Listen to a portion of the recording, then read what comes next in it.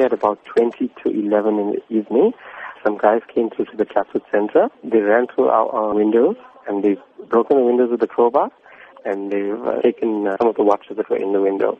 It all transpired within like two to 3 minutes and they were gone. In all, from the cameras that I can view, I can see 5 guys, but I believe there were more waiting outside as well. Is the value of the stolen goods known at this stage? No, not at this stage, unfortunately. Has a case been opened? Yes, it has been. We're just waiting for the relevant case numbers and stuff to come through. And we actually do have video footage of it as well. So no arrests have been made?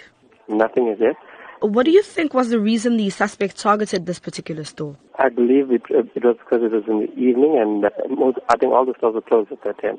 So obviously it's a jewelry store, so they probably wanted to try all, but unfortunately I think our alarm deterred them because it is audible.